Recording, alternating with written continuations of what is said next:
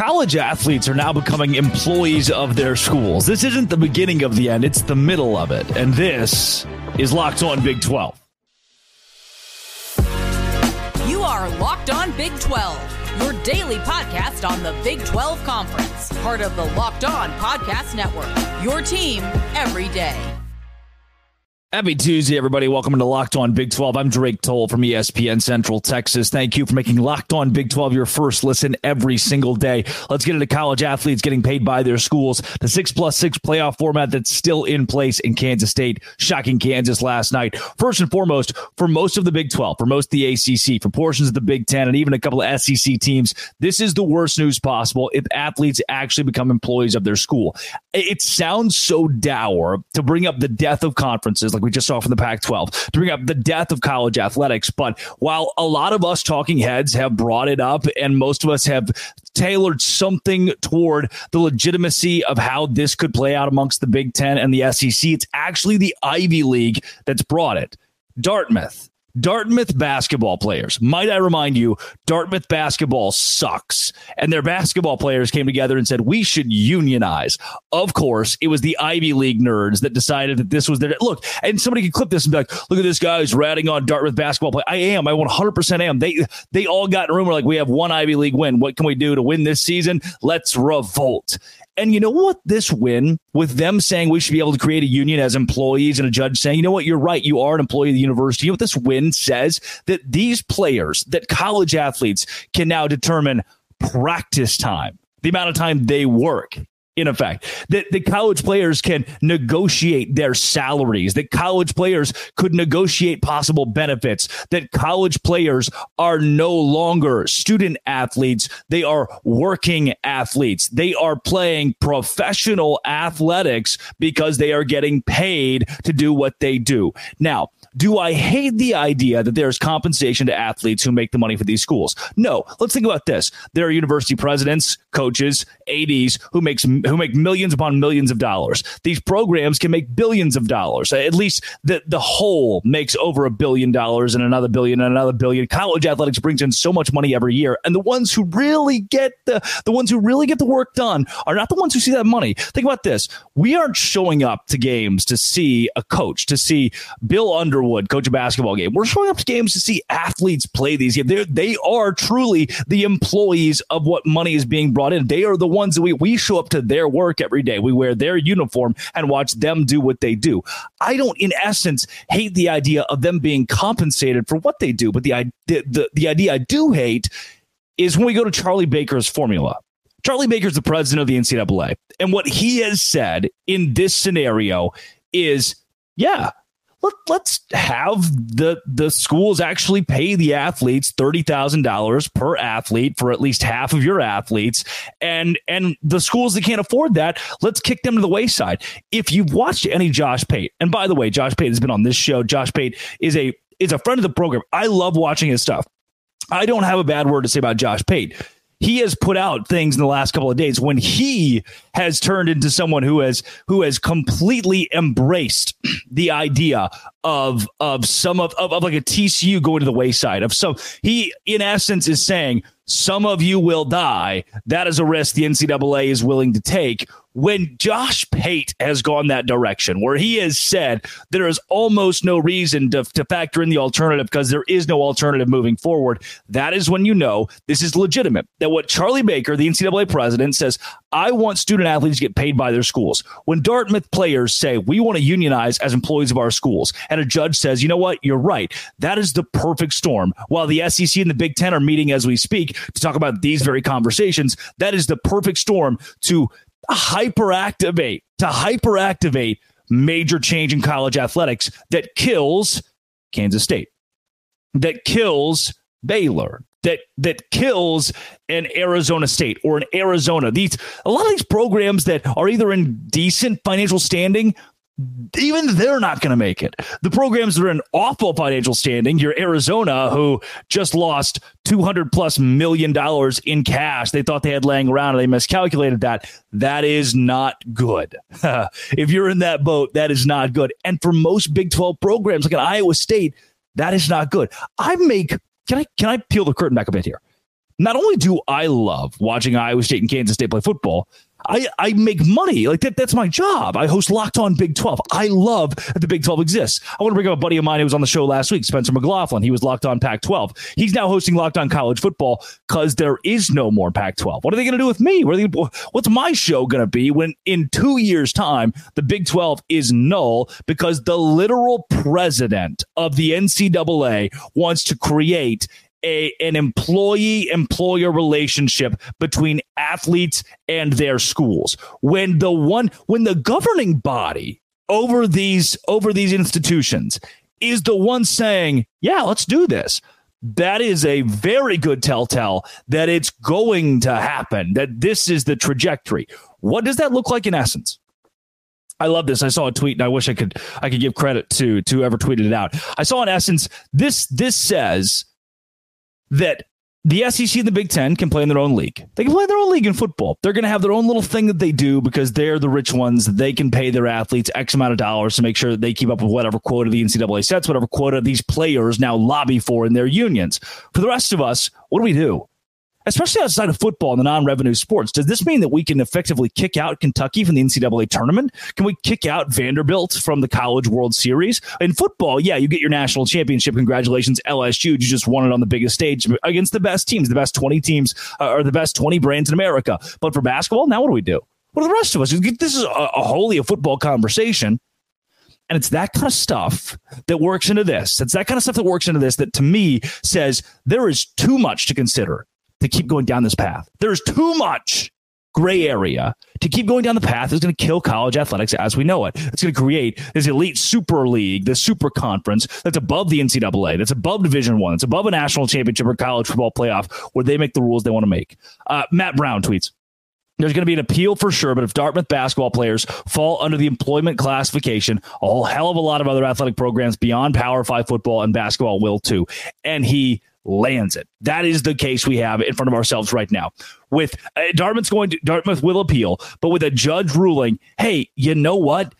By the looks of this, yeah, you are employees. That's not good for all of us. The national, this is Pete Nakos. Major college sports news. The National Labor Relations Board Regional Director in Region 1 in Boston has issued a decision ruling Dartmouth men's basketball players are employees of Dartmouth. NLRB ordering a union election. That tweet, as simple as it is, as few words as it is the demise of college athletics. It's not the beginning. We've already seen the beginning.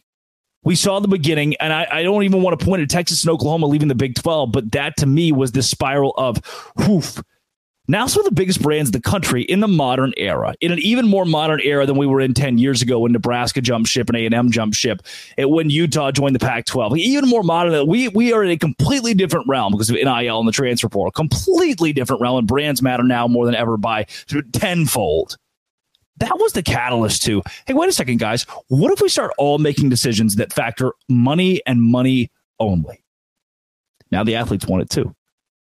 I don't hate them getting compensated. They're the ones who've been putting millions of dollars, billions of dollars in pockets across the country that are not their own. However, when we start talking stipulations, we start talking unions, when we start talking students negotiating salaries, that's when things are going to quickly end. Why? Because we've already set a precedent that these coaches and these ADs are going to make millions of dollars. If we get to the point where players are making more than the coaches and the ADs, that's not going to fly. The ADs and the coaches are not going to lay down and do that. This is going to implode in on itself if we're not careful. And we're not being careful. This is bad. And that's not dour. That's not unrealistic. It's just the truth. It is just exactly where we're sitting in college. In the NCAA is almost spearheading it. Dartmouth players are employees of Dartmouth. And if this holds up, and TCU players are employees of TCU, Oklahoma State players are employees of Oklahoma State, UCF players are employees of UCF, we are going to see a change that takes UCF out of contention for a national championship in football, because that's where the real money wants to see this whole thing go. That's it. Be ready. That's where we are as of Tuesday, February 6th on Locked On Big 12, part of the Locked On Podcast Network, your team every day. Today's show is brought to you by FanDuel. FanDuel is where I go to make money. I like to make money. I've told you this. I go to FanDuel and I say, hey, FanDuel, I think that Kansas State basketball is going to beat Kansas in the basketball game. And then Kansas State basketball beats Kansas in the basketball game in overtime. And guess what FanDuel does? FanDuel says, nice job, Drake. Very nicely done. Good pick. We'll give you some money because you made that pick. Whatever money you had on it, we'll give you a little bit more than that because there's plus odds. And with the Super Bowl coming up, you can do that on the Super Bowl too. Super Bowl 58, FanDuel has best bets for which players will score a touchdown, how many points will be scored in the game, and so much more. Right now, go bet on Patrick Mahomes. Bet against Patrick Mahomes. I don't care. Just as long as you're FanDuel enjoying this offer. $200 in bonus bets if your first bet of $5 or more wins. That's right. New customers join today. You'll get $200 in bonus bets if your first bet of $5 or more wins. FanDuel.com/locked-on to sign up. FanDuel.com/locked-on. Make every moment more with FanDuel, the official sports book of the NFL. Remember that one time that I told you the 5+7 format in college athletics was going to help the Big 12? And the Big 12 could probably get more teams into the college football playoff if they went 5+7. Let's break it down. Five conference champions, 4 from the Power 4, 1 from the Group of 5, 7 at-large bids.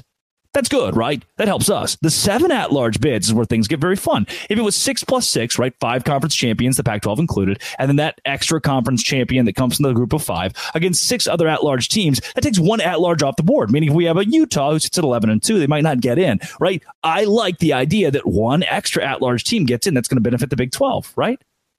But wait a second. I was told that there was some like random group of commissioner board thing that voted for the college football playoff to move from the format of 6+6 to a 5+7. Because remember, the Pac-12 imploded. But then again, the Pac-12 has a grace period where the Pac-12 still kind of exists till 2026. And guess who controls it? Oregon State and Washington State. A judge already ruled that all the assets of the conference go to them. Then they settled out of court with the rest of the teams to try to figure things out. So if they settled, then what's the problem? Why can't we go to the 5+7? The thing that benefits the Big 12? Well, the problem is that Kirk Schultz, who's the president of Washington State, is on the board, on the committee. And guess who votes on anything and everything that happens with the college football playoff committee? The board. And guess what? It has to be unanimous to change anything. The blocking vote, the deciding vote, the guy who has all the power in his hands is the president of Washington State. And guess who you all just screwed over in this brand of realignment? In this recent realignment, it was Kirk Schultz. This is great. This is tweeted out by the Digital Dam, written by CBS Sports. The two schools, battered and bruised after being left out of the conference realignment, could essentially control the CFP on any issue going forward over the next 2 years. You hear that? Washington State and Oregon State can control any issue with the college football playoff and where it goes for 2 years. As a result, less than 11 months until the 12-team playoff kicks off, the CFP was once again stuck in the mud.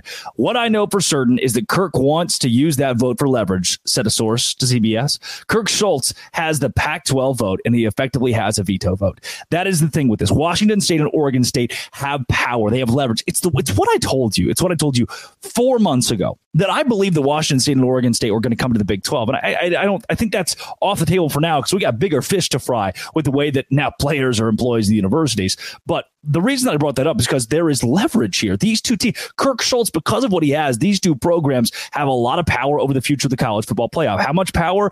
It's obvious we'd go to a 5+7. We can't give an auto bid to the Pac-12 or the Pac-2 now. And also, they're kind of an independent out there, right? Washington State and Oregon State technically independent because they decided not to be the Pac-12 anymore. They settled out of court. But we're sitting in a situation in which Kirk Schultz is still on the board for the next 2 years and can deny anything and everything and speaks for the trees.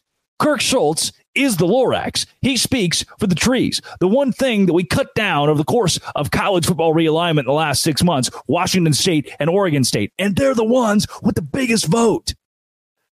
When all votes are equal and it's unanimous, the one who votes against what the whole wants is the biggest vote, and that's what Kirk Schultz has. So what does that mean? It means we're likely stuck in a 6+6. And some would argue that a 6+6 does not benefit Washington State and Oregon State. That the idea here is they can't get the Pac-2 into the college football playoff. That's true. And also, how does this benefit? Does it benefit the Big 12? Does it hurt the Big 12? To me, as we move forward in college, in this new age, it is a new age of college athletics. If players are employees of the university, the Big 12 is in a decently in a decent spot compared to like the ACC. I love this from CW Lambert. An undeniable fact, the Big 12 is a distinct and significant advantage over the ACC in terms of brand equity. That brand equity gap increased when the Big 12 added U of A, ASU, Colorado, and Utah. It increased again when the ACC added Cal, Stanford, and SMU. That's going to backfire and blow up in their face. Yes, I think the Big 12 is in a better spot in the ACC as we move forward. I think the Big 12 is in a better spot in the ACC when it comes to the college football playoff. But if we're at a 6+6 format, nobody's really winning. The only person who's winning, Kirk Schultz, individual. And then Washington State and Oregon State, who have lost prospects, who have lost a footing as group of 5 teams, as independent teams. What they're doing, I thought Kirk Schultz would come around. What they're doing by canceling out another at-large bid is going to hurt them if the Pac-12 doesn't get an automatic bid. And it won't, because it's made up of 2 teams. And I don't know if this is leverage enough to get you into a conference. Or I don't know if it's leverage enough to get you into a place that you want to be, Kirk Schultz. I'm rooting for you. Those 2 teams didn't deserve that. I would hate if TCU was left out of the Power 5 all of a sudden, or Oklahoma State, or Texas Tech, or Houston. But, buddy, if we're not going to recognize you as a conference champion, there have to be 6 conference champions in there. Because you don't really have a conference. There can't be a Pac-12 champion. Then you're going to lose another at-large. So you're just sabotaging this effectively. And good for you, I guess. If it kicks out one more Big 12 team, that's the sacrifice we make for not taking you and your posse. Whatever. It's kind of wild, man. As I was reading more and more about it, I was like, dang, this one dude has the power to shut everything down. Kind of awesome. He can just rob the whole thing. You shouldn't have hurt the man who's on the board. Kansas State beat Kansas, and boy, was it nuts. This is Locked On Big 12, part of the Locked On Podcast Network, your team every day. Today's show is brought to you by eBay Motors. eBay Motors is where I keep my ride or die alive. I love eBay Motors. I've told you this. Passion, drive, and patience brings home the winning trophy, and it keeps your ride or die alive. eBay Motors has everything you need to maintain your vehicle and level it up to peak. LED headlights, exhaust kits, roof racks, superchargers, speed, power, style. They get you covered. Number one ride or die has 122 million parts at ebaymotors.com to keep you on the road. With all the parts you need, the prices you want, it's easy to turn your car into the MVP and bring home that win. Keep your ride or die alive at ebaymotors.com. Eligible items only. Exclusions apply. eBay guaranteed fit. Only available to U.S. customers. eBay Motors is the place to go. Just go there. Keep your ride or die alive. You're missing a headlight? ebaymotors.com. Kansas State is the most electric basketball team in the Big 12 and also the most disappointing and the worst. It's hyperbolic. Tyler Perry is my least favorite basketball player in the Big 12 to watch. He's also my favorite. At times I wonder, does he know how to play basketball? And then other times I think, wow, that dude's a closer. And then also, if you had to listen to this. This is why I'm so frustrated with Kansas State. And I'm happy they won. Because I like Jerome Tang a lot, and he was great when he was in Waco, and him and I were close. If you took a point off the board for every time a team airballed a shot, Kansas State would have lost this game by like 5. Kansas State just kept airballing shots. The Tyler Perry shot at the buzzer, awful. Airball after air. 1 in every 4 possessions for Kansas State basketball is just not the sport of basketball. It's throwing the ball as far as you physically can out of bounds. It is throwing the ball to the other team. It is being up 2 or 4, and Tyler Perry, your best guard, saying, you know what, Kansas, here's the ball. And then Kansas saying, boop, we'll give it right back to you. And then Tyler Perry saying, no, I'm not kidding. I want you to have it in overtime. It was appalling. I can't imagine being a fan of that stadium because you're just, hey, here's the moment where Kansas State has a chance to win it. And they just do something stupid that gave Kansas hope. The same Kansas team that led by double digits. Kansas State, did they deserve to win this game? I don't know. I can't make the case the officials won it for Kansas State because we've seen so much home cooking at Allen Fieldhouse that even Kansas fans will admit that sometimes it gets a little one-sided. And for Kansas State, yeah, there are a couple calls to go your way there. The one where the guy throws the ball out of bounds and it definitely wasn't touched by Kansas and it still stayed Kansas State ball. And there was the one where they called the cylinder foul on Dickinson. It's just a trap. We can still trap in college basketball. Like there was some questionable stuff. I'm not going to blame the officials in this one, though. It was kind of funny there at a couple moments. And I'm not going to say that Kansas State won this game as much as Kansas lost this because of how bad some of these moments were for the Wildcats. But in the end, it was just Tyler Perry, who I've ragged on, who I have not enjoyed watching play basketball, who has been overall not great To me, overall, not great. Too many moments where this team now 5-5 in Big 12 play, where I think, oh, Kansas State, they're a tournament team. They made it to the Elite Eight last year. They're good again this year. They have Tyler Perry, who was supposed to be one of the best guards in the country. And maybe for the first time, my takeaway is Tyler Perry went up there, put on his big boy pants, and won you this game. Tyler Perry won this game for Kansas State, and it rocked. There's the students not rushing the court thing too, which like Jerome Tang calling a timeout to have his staff tell the students not to rush the court. Is that Bush League? You tell me. I haven't decided yet. Is that weird? Like, we're not letting kids be kids. I know it's a fine, but nobody really cares about the fine. Are we just not letting kids be kids? And when he tells the students, like, hey, don't say the FKU thing, where he's like, let's talk about us, not our opponent. Do you like that?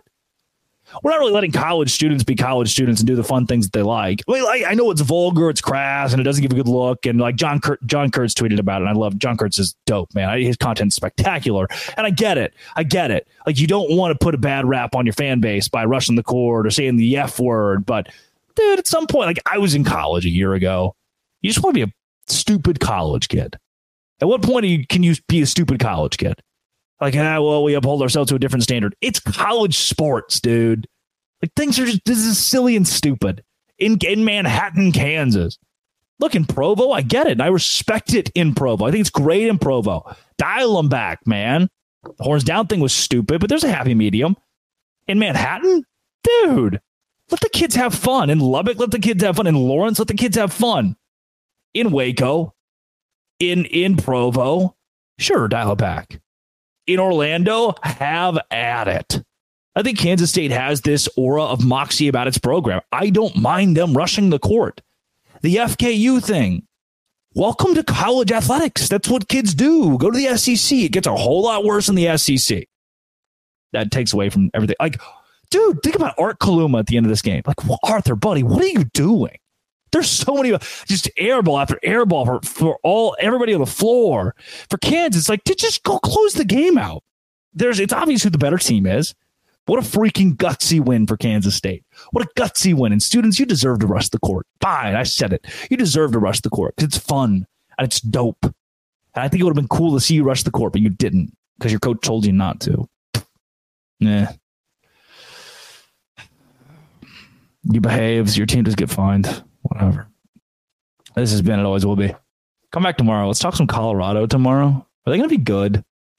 They're looking pretty good. Also, I'm going to Tampa with the Bananas and the Party Animals. So recording schedule might get funky at the end of the week. Wish me luck. My first weekend of Banana Ball. What? This has been always will be locked on. Thanks for making it your first listen every single day. Dose Grande.